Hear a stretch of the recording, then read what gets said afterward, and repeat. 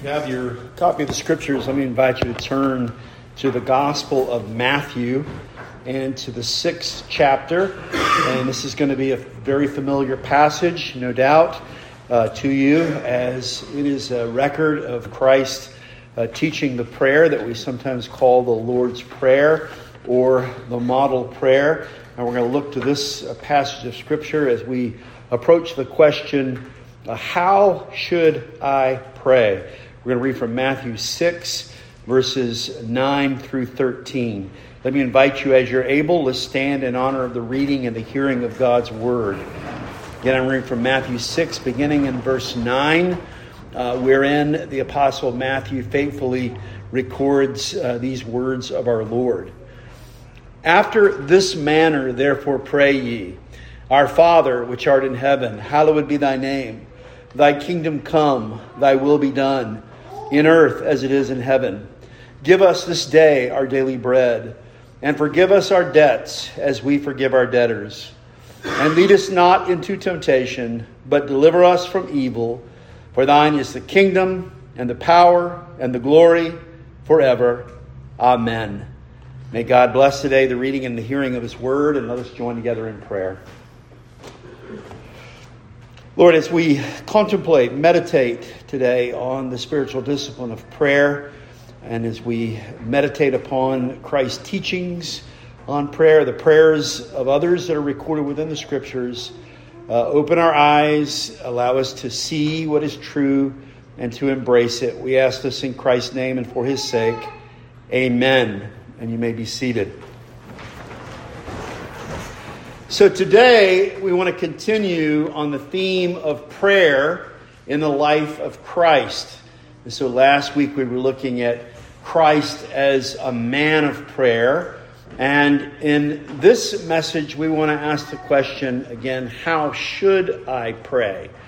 And we saw last time when we were looking at the prayer life of Christ, especially as it's presented in the Gospel of Luke, that even on the cross, Christ was praying. And that final prayer of Luke 23, verse 46, when Christ said, quoting Psalm 31:5, Father, into thy hands I commend my spirit, provides an example for us of how we can use the words of Scripture to give voice to our own prayers.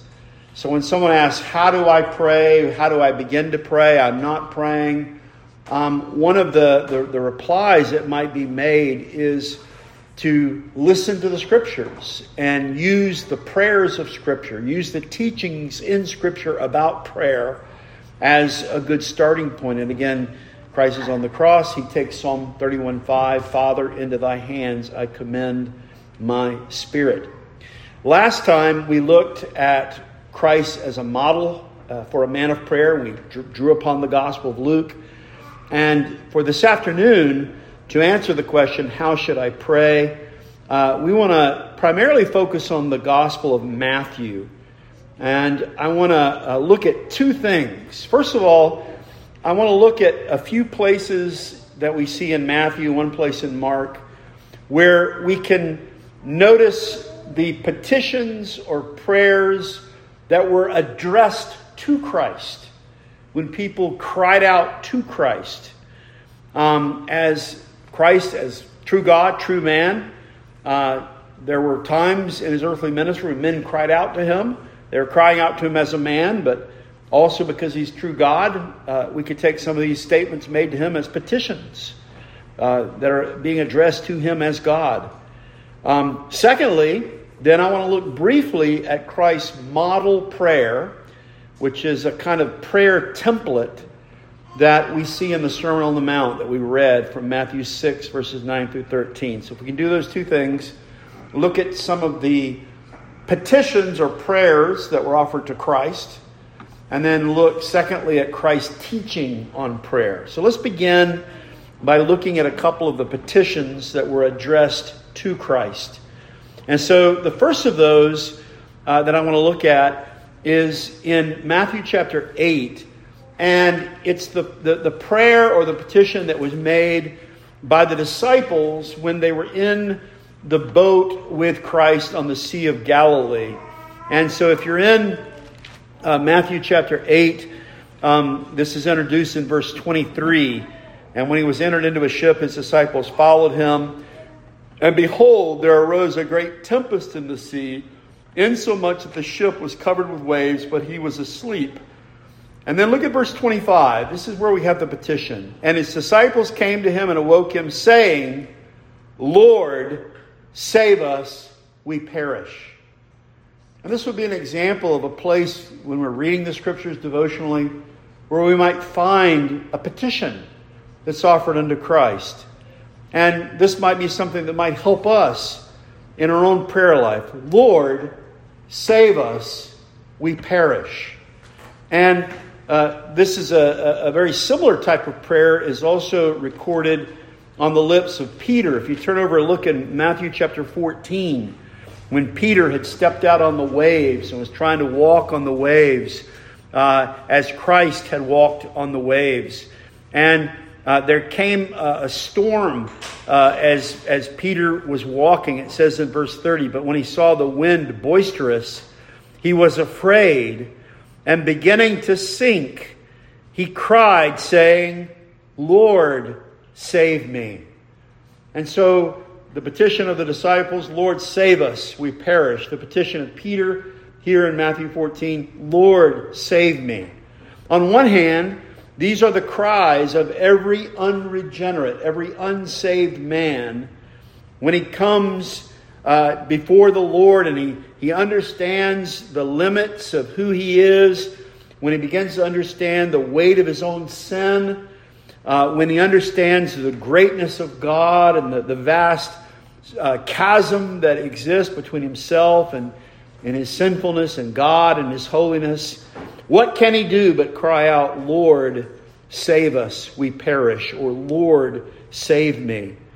And then this is also, though, the cry of those who are already believers, maybe as they go through a difficult time in their lives. Difficulties in family, difficulties in work, difficulties in the home, difficulties with their health. They might take these petitions and direct them towards Christ. Lord, save us, we perish. Lord, save me. And the words here recall the words of David in Psalm 34:6 when he said, this poor man cried, and the Lord heard him and saved him out of all his troubles. A second example of a petition that we see where someone addresses Christ would be the blind men who come to Christ. Look at Matthew chapter 9, verses 27 through 31. It's interesting because this is relatively early in Christ's ministry, and there are two times are recorded in Matthew's gospel where two blind men come to him. One at the beginning of his ministry, one at sort of the end of his public ministry. This is the one at the beginning of his public ministry. And if you look at verse 27 of Matthew 9, it says, and when Jesus departed thence, two blind men followed him, crying and saying, Thou Son of David, have mercy on us. That's a petition, isn't it? Thou Son of David, have mercy on us. And we can look, I said, a little bit later in Matthew's gospel, where we find something very similar. Look over at Matthew chapter 20. Matthew 20, beginning in verse 30.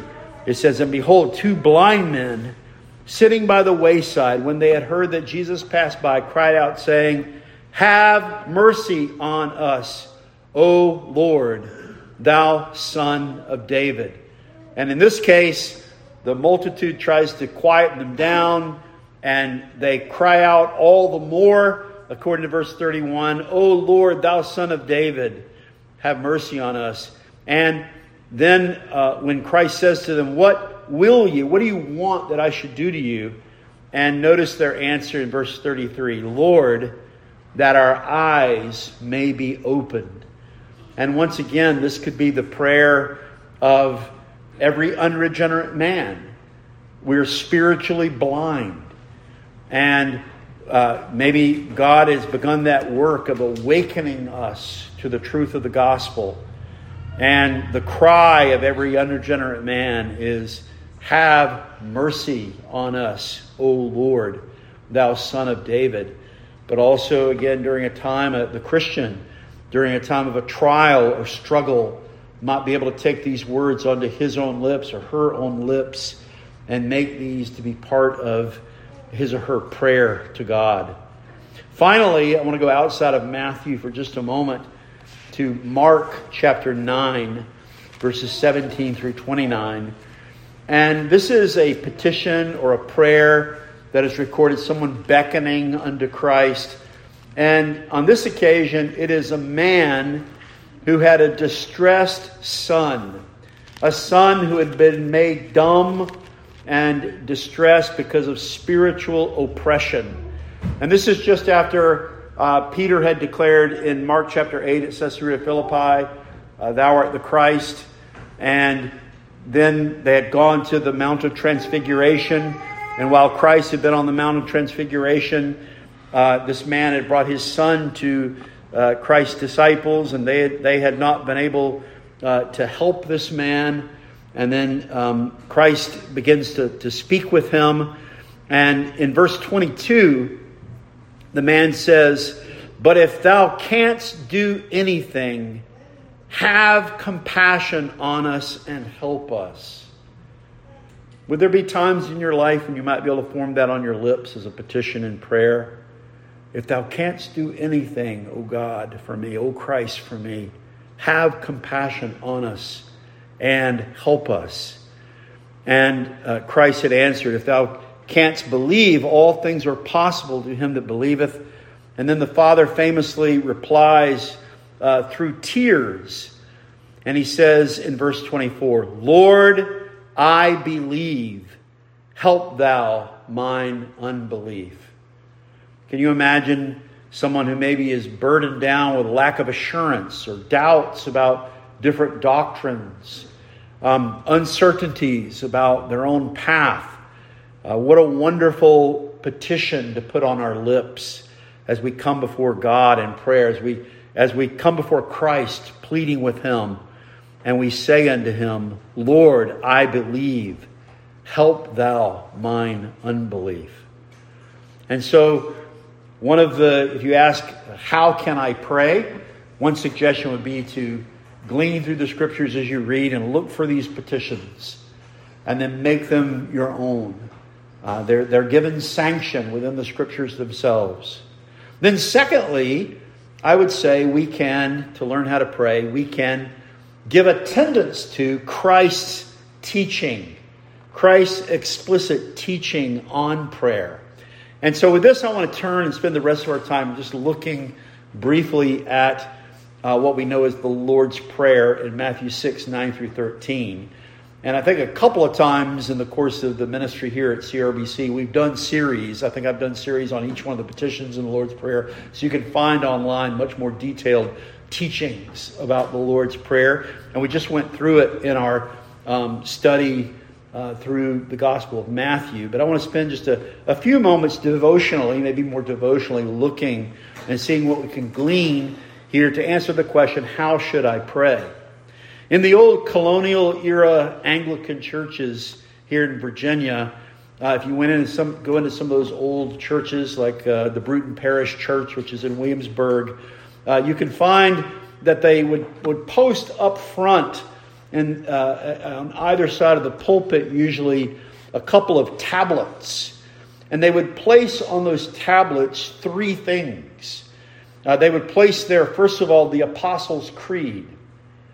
And then secondly, they would place the Ten Commandments. And then finally, they would put the Lord's Prayer. And there was some wisdom in that, because maybe if, as a believer, you were to commit to your memory and to your repetition those three things, you would be well served for spiritual steadfastness and growth in Christ. Holding to the basics expressed in the Apostles' Creed, knowing the moral law of God and the Ten Commandments, and knowing how to pray, which is, I think, the first part of worship, both private and public.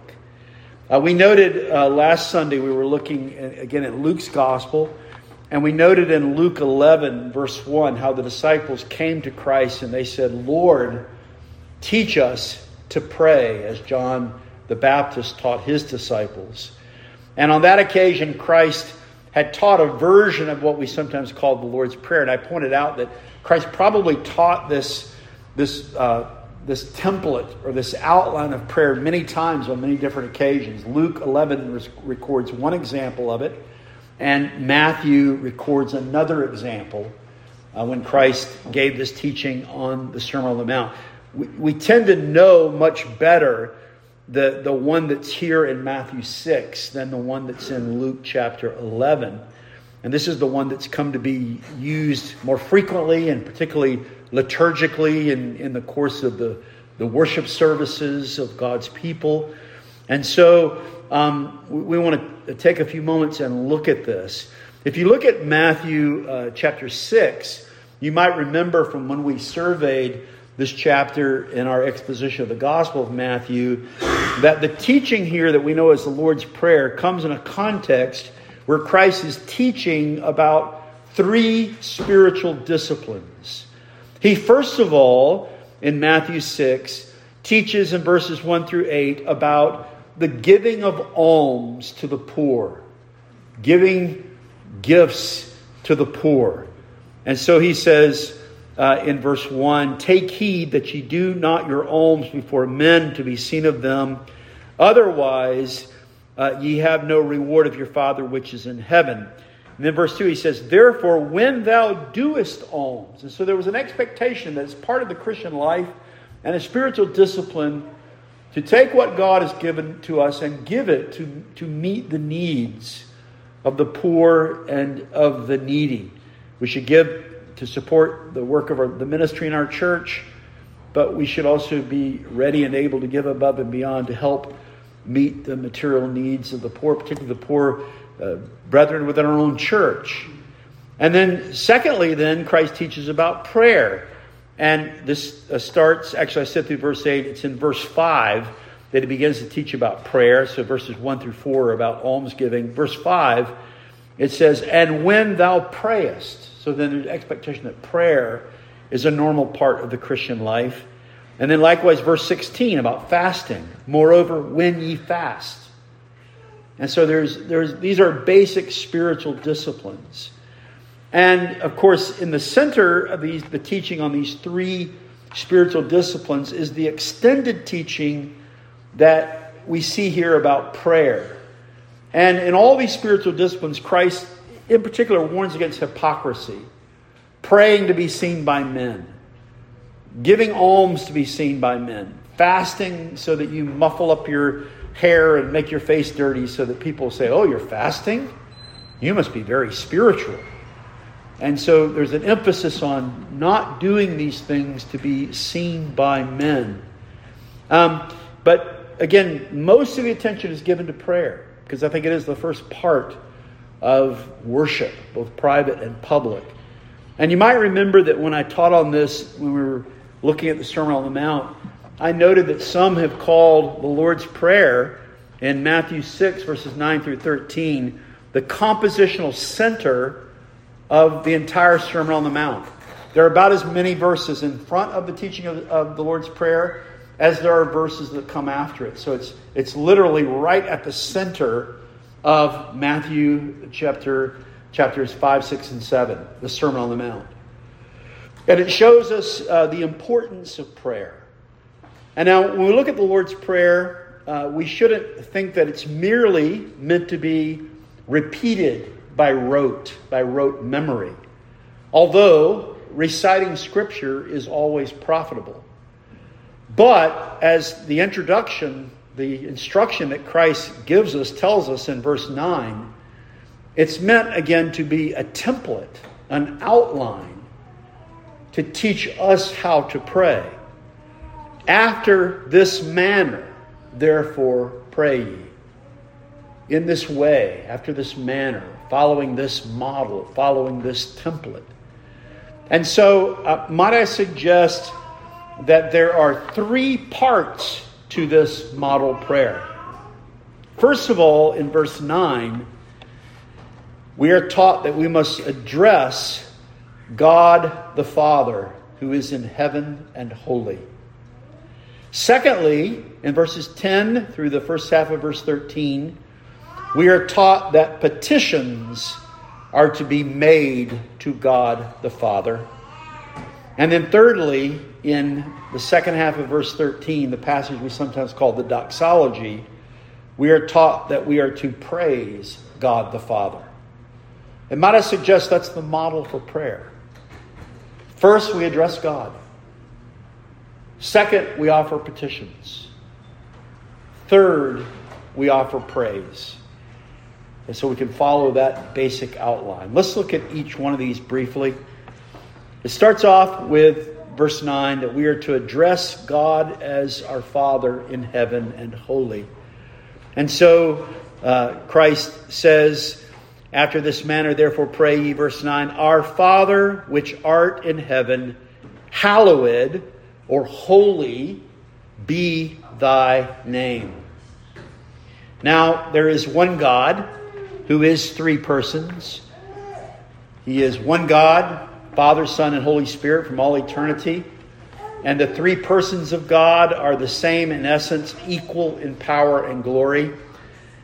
And Christ taught consistently in his own practice of prayer that prayer was to be addressed to the Father.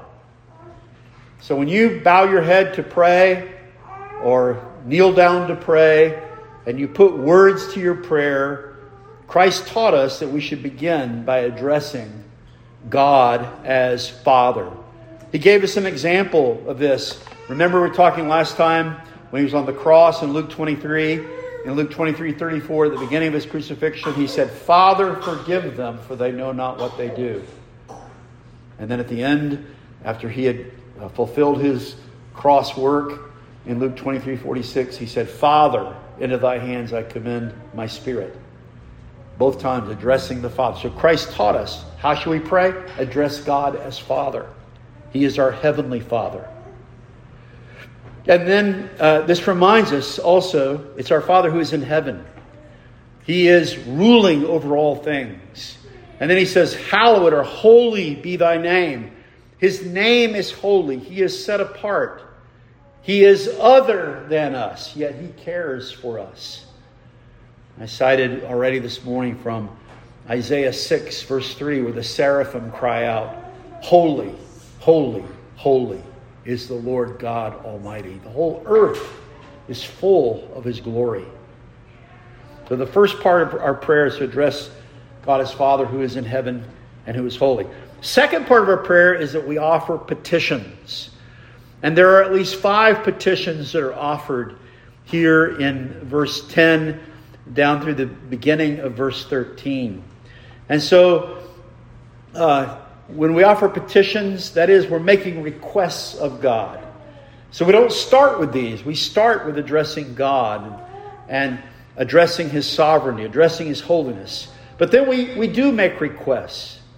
Just as a beloved child may ask a loving parent to satisfy his needs, so every son of God may come before his heavenly Father to make his needs known unto him, expecting that he will give with wisdom and generosity. And Christ himself said that if a human father knows how to take care of the needs of his children, how much more does our heavenly Father take care of those who are his own? And so briefly, here are the 5 petitions. In verse 10, Christ said we should pray, Thy kingdom come. This is a prayer for the rule and the reign of God to be made manifest. And this reminds us that prayer is more than help me with this physical ailment or help me with this financial need. That at the top of our list is praying for the expansion of the kingdom of God. Praying for the faithful preaching of the gospel to the uttermost parts of the earth. Begin, offer petitions, asking first for the increase of the kingdom. Secondly, in verse 10, Christ says to God the Father, Thy will be done in earth as it is in heaven. Think about Christ's prayer in the Garden of Gethsemane, as he knew that the cup of suffering was ahead of him, going to the cross. And yet he said to the Father, not my will be done, but thine, thy will be done. James taught that we ought ever to be mindful of the Lord's will. In James 4, James said in chapter 4 and verse 13, go to now, ye that say, today or tomorrow we will go into such a city and continue there a year, and buy and sell and get gain, whereas ye know not what shall be on the morrow. For what is your life? It is even a vapor that appeareth for a little time and then vanisheth away. For that ye ought to say, if the Lord will, we shall live and do this or that. And so the Christian is always in his common speech saying, well, if the Lord wills, I will be there, I will do this. And this also gets worked into our prayer life as we pray, thy will be done on earth as it is in heaven. I have an acquaintance, a lady I know, and this is sort of in my speech often. I'll say, well, if the Lord wills, and this, that, and the other. And she said, you sound like a Muslim. I said, well, I'm not a Muslim. I'm a Christian.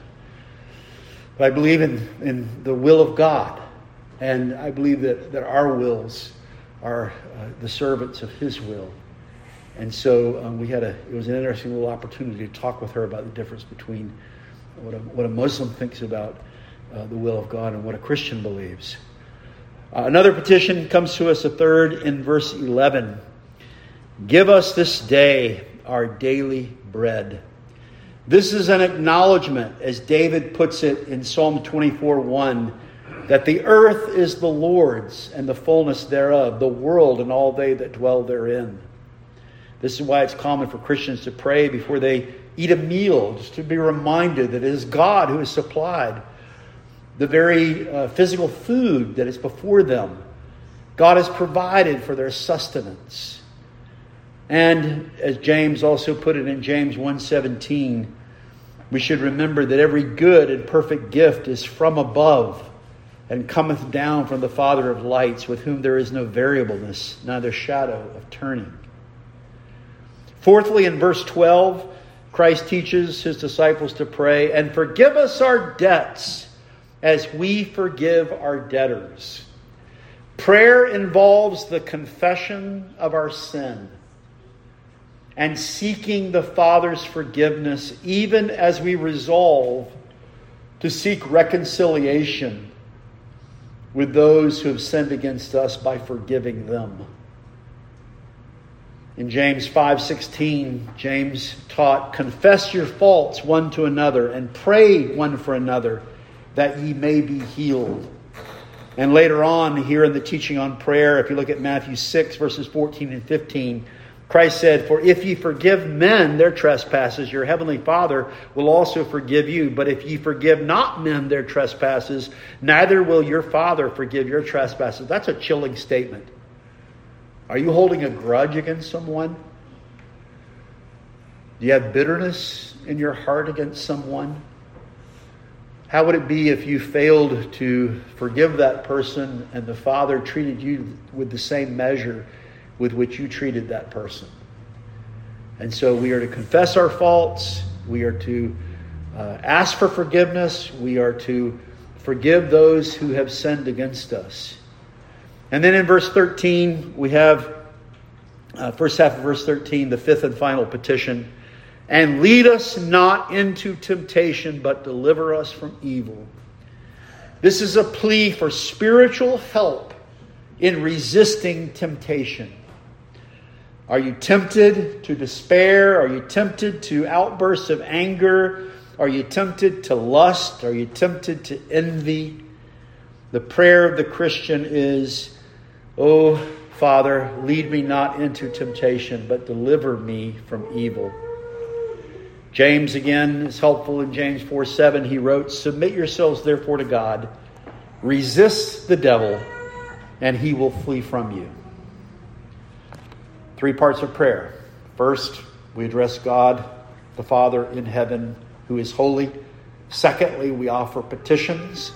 And then the third and final part of prayer, we could say for this prayer outline that Christ gives, we offer praise to God the Father. And here it is in verse 13, what we call the doxology. For thine is the kingdom and the power and the glory forever. Amen. Prayer, Christ teaches, begins with worship of the Father. Hallowed be thy name. And it ends with worship of the Father. As the petition here at the end, or the doxology. Thine is the kingdom, the power, and the glory. To God be the glory. Soli Deo Gloria. To God alone be the glory. And prayer, Christ teaches, properly ends with the statement, Amen. Let it be so. Let it be so. Begins addressing God as Father. Ends with Amen. Let it be so. So, friends, we've looked through some of these passages.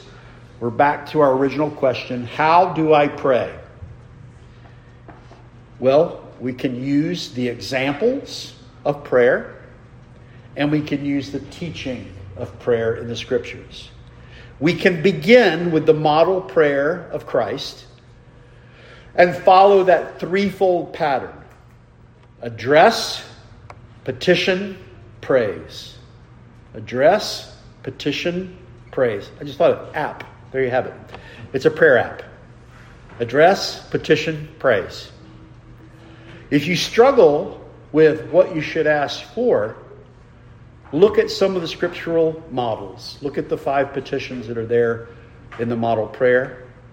And then also look beyond that at the petitions that were made of Christ. Do you need to petition him?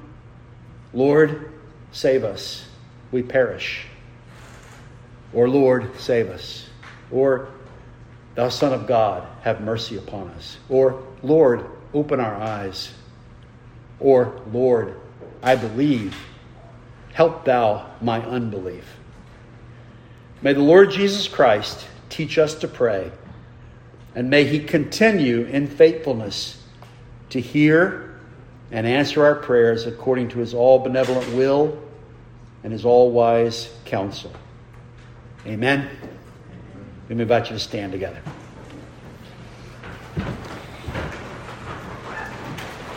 Let's pray. Gracious and loving God, our Father, we do come before thee today acknowledging thy greatness and thy holiness. We do ask that you would help us to be privately those who pray daily, who are constant in prayer, and also those who are committed to corporate prayer, gathering with the saints and joining our prayers together before thee. You are a great God. You are worthy of our praise. To you belongs all glory. And so hear our prayers. We ask this in Christ's name. Amen.